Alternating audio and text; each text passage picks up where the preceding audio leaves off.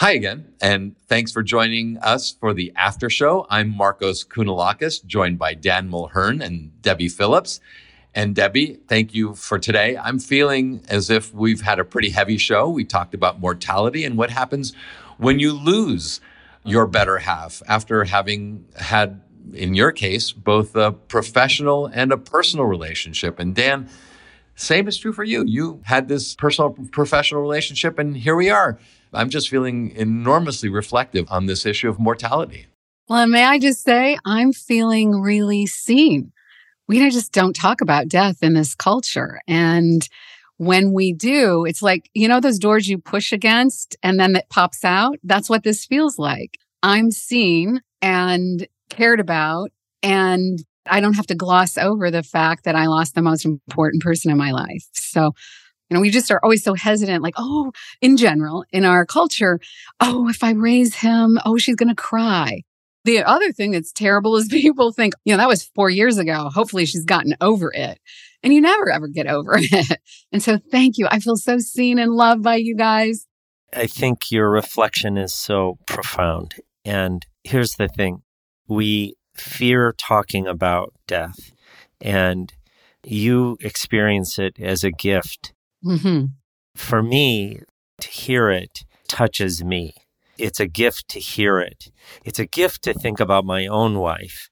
The takeaways for me, the importance of remembering your shared vision that you and Rob created as professionals and then lived in both spheres. It was such a joint effort.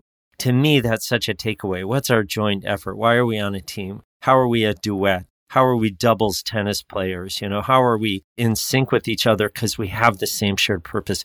I found an album of my wife's, a photo album that she must have finished when she was about 25 and has all these pictures of her as a kid. I'm going to go and find one of those and I'm going to put it in front of me because there's something about the vulnerability and the tenderness of seeing yourself or your spouse or somebody as a little kid.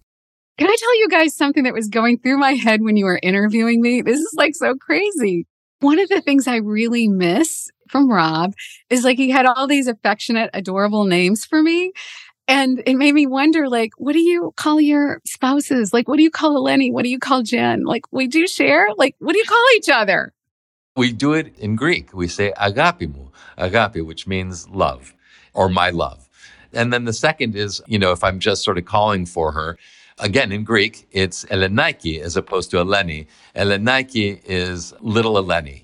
It's an affectionate name for her. What's the corollary in her addressing you? She calls me Agapi as well, or Agapimu. She uses the vocative case for Marcos, which is Marco. Marco. Even though we're both born in the United States, we sort of defer to our Greek heritage for those terms of affection.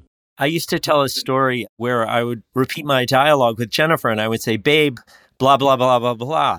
And I would see people in the audience with funny looks on their face. And at some point, some woman said, I'm kind of uncomfortable about you calling her babe. And I had to say, well, that's our reciprocal. She calls me babe. It's not like she's a babe. She was a babe. She is a babe.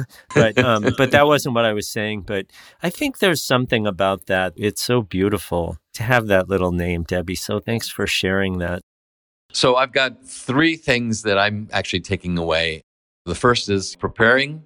Second is coping. And the third is moving on. I'll be reflecting on those 3 things as a result of our conversation today with Debbie Phillips. So for myself, Marcos Kounalakis, Dan Mulhern, that's a wrap, and we'll see you next time. We hope you enjoyed Secrets of the Better Halves. We invite you to go to Apple Podcasts and leave an honest 5-star rating and write a positive review.